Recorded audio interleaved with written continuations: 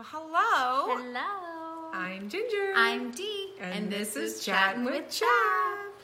Ginger, it's episode 84. 84. 84. You know, I've been watching our old episodes, and one of them was 4, and we were like, it's episode 4. We were so excited.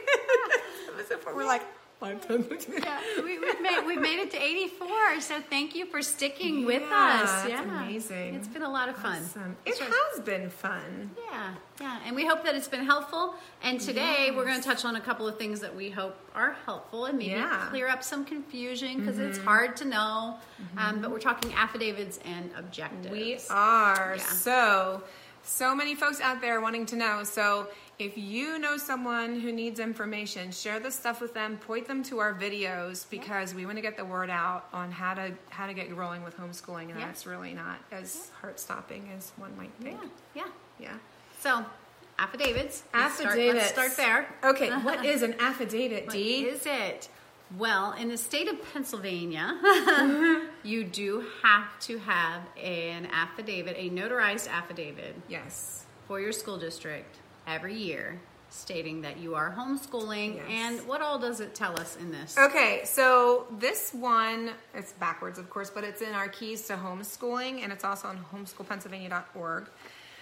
It's our affidavit. I actually use this every year. You are certainly welcome to print this out and use that it. too. Yeah. So at the top, it just says, okay, school district, I'm the supervisor. You list your kids, and you only list the kids. I was just going to say, school age kids, not all your small little babies. Little babies. So at this point, the compulsory school age is 6.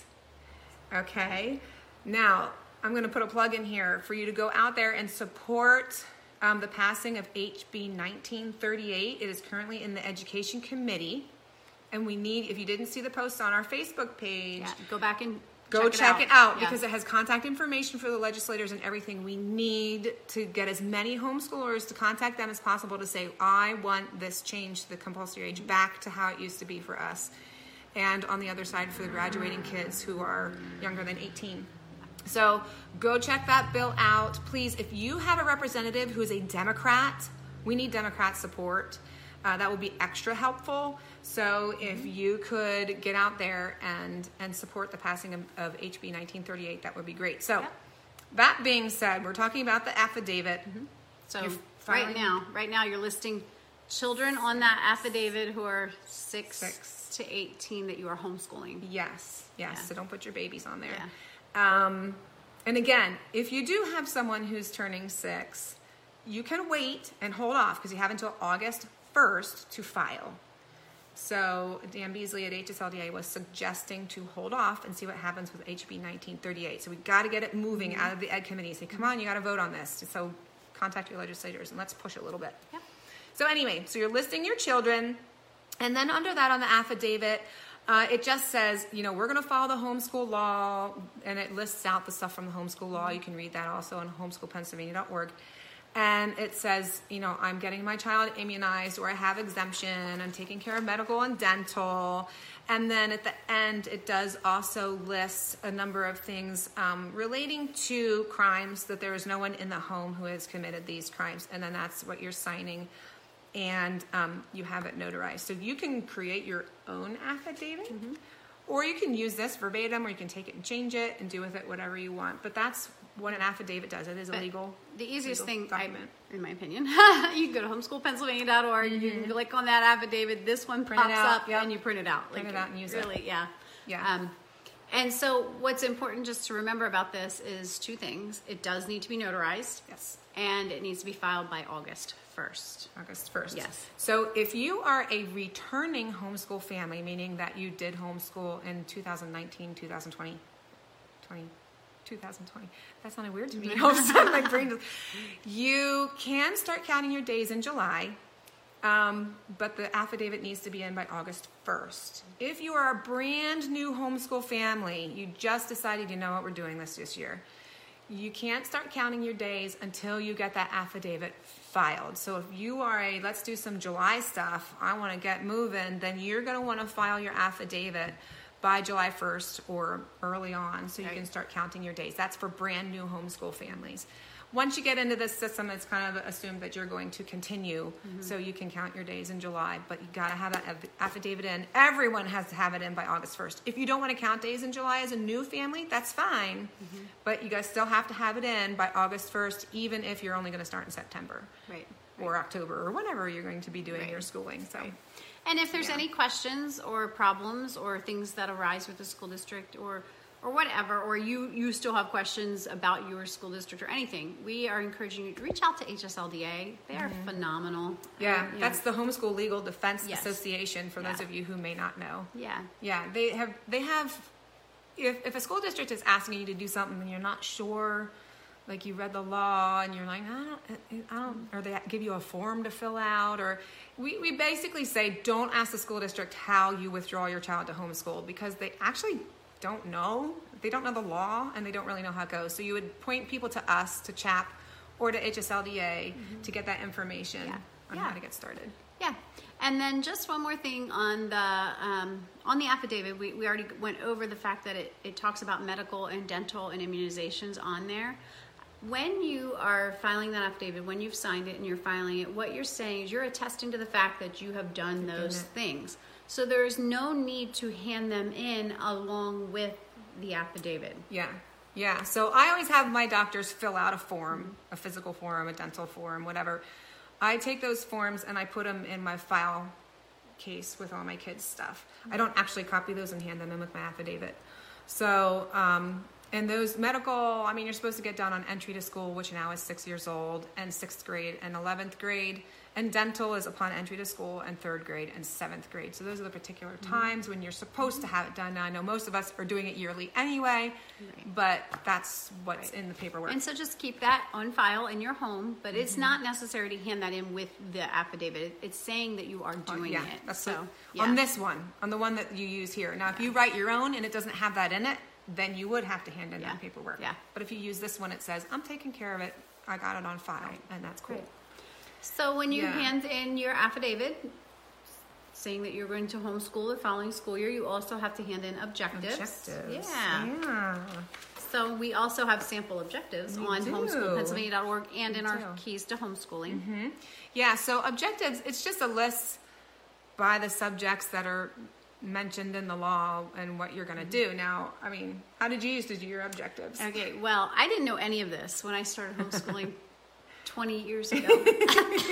20 years ago.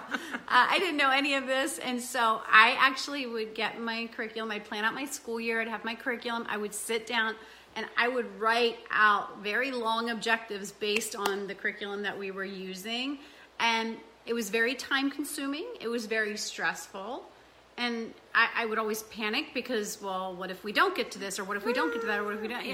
And finally, at some point along the line, it was brought to my attention that that's not actually necessary. So now I just take sample objectives that we have online, and I use those exact objectives for each child, which this year I only have one left to go. One to go. So basically what that is showing is that we're going to make progress in all of these areas, which we do. But I don't have to sit and like tediously write that. Yeah. I did the same thing. So I wrote down all the textbooks, and sometimes I would put on that we were going to study something, but we never actually did. And then you kind of be like, oh no, I thought I was going to get to it. Yeah. So, and then I realized, well, when we started doing these, I remember the first time we went through it, I was like, oh goodness, like I don't need to do what I've been doing. So I've changed what I file with the school district since then. So I'll just read a little sample here. There's the one that we have is at elementary here and high school here. And literally you can copy and paste this or whatever and just print one out for each of your children and write their names on it. Like they're identical. Their objectives are identical. But so like for elementary arithmetic, it says improve computation skills and master new topics is introduced. It doesn't say this year we're doing multiplication. Right. Or we're doing division. It doesn't even say that. It just says they're going to get better. Or in high school, science. Continue to expose students to concepts in science. Read interesting books on scientific topics. It doesn't say we're doing chemistry. It doesn't give any specifics. And the law is the same way. It's very general. So these are great. Yeah. Because I think the key is it doesn't need to be a stressful thing. No, and I think doesn't. it feels the affidavit, the objectives, the requirements. I think there's a lot of confusion surrounding it. And then it feels very stressful to a lot of moms. I meet a lot of moms who are stressed out by it. But no, we want to obey the law. We want to meet the requirements of the law. But then we want to be able to just enjoy our journey. And so having a more general objective allows you to do that without getting to the end of the year and saying, I said I was going to do this and I didn't. No. And now what? I mean, I said I was going to do it. We didn't get to it or something shifted during the year. So it's just much easier. Yeah. So you're fulfilling what you're doing. Yeah. You're just not being super specific with it, which is fine. It doesn't say that you have to be. Yeah. That's why I said we're going to obey the law. We're going to fulfill all the requirements, but I think it doesn't need to be as stressful as maybe I know I made it in the beginning. Yeah. I made it very stressful. There's a lot of freedom in the way that our law is written, which is really great, and we have to keep working to support it. Like when I mentioned HB 1938, we make your voice heard. We got to make our voice heard, and when it's time to, introduce something new and a change to the law, we'll do it. We did it in 2014. And it got passed, and it got a little easier for us here in Pennsylvania, and we just keep on moving in that way. So I just want to remind you again, if you want a paper copy like this, or actually you could get a downloadable copy of the Keys to Homeschooling, it's on our webpage at chaponline.com. In the store, you can download one for yourself. Or a lot of forms and stuff that are in there, it's on homeschoolpennsylvania.org, so you can just go right out there. The PDFs are there. Just click right on it, print it out, and you can just use it right there, and it's always going to be there for you. So. Yeah.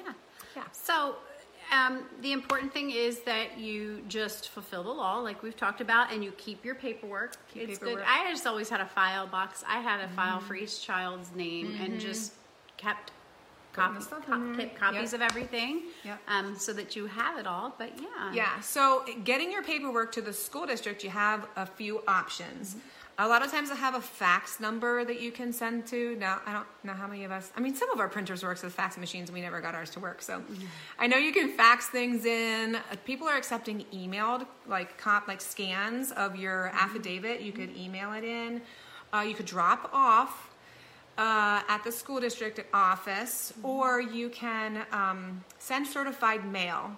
And I know a lot of folks out there encourage, if you're going to do the mail option, to do certified mail, not just regular, so you know for sure that it got to the person. So, and that's going to be different for every school district. So contact your school district.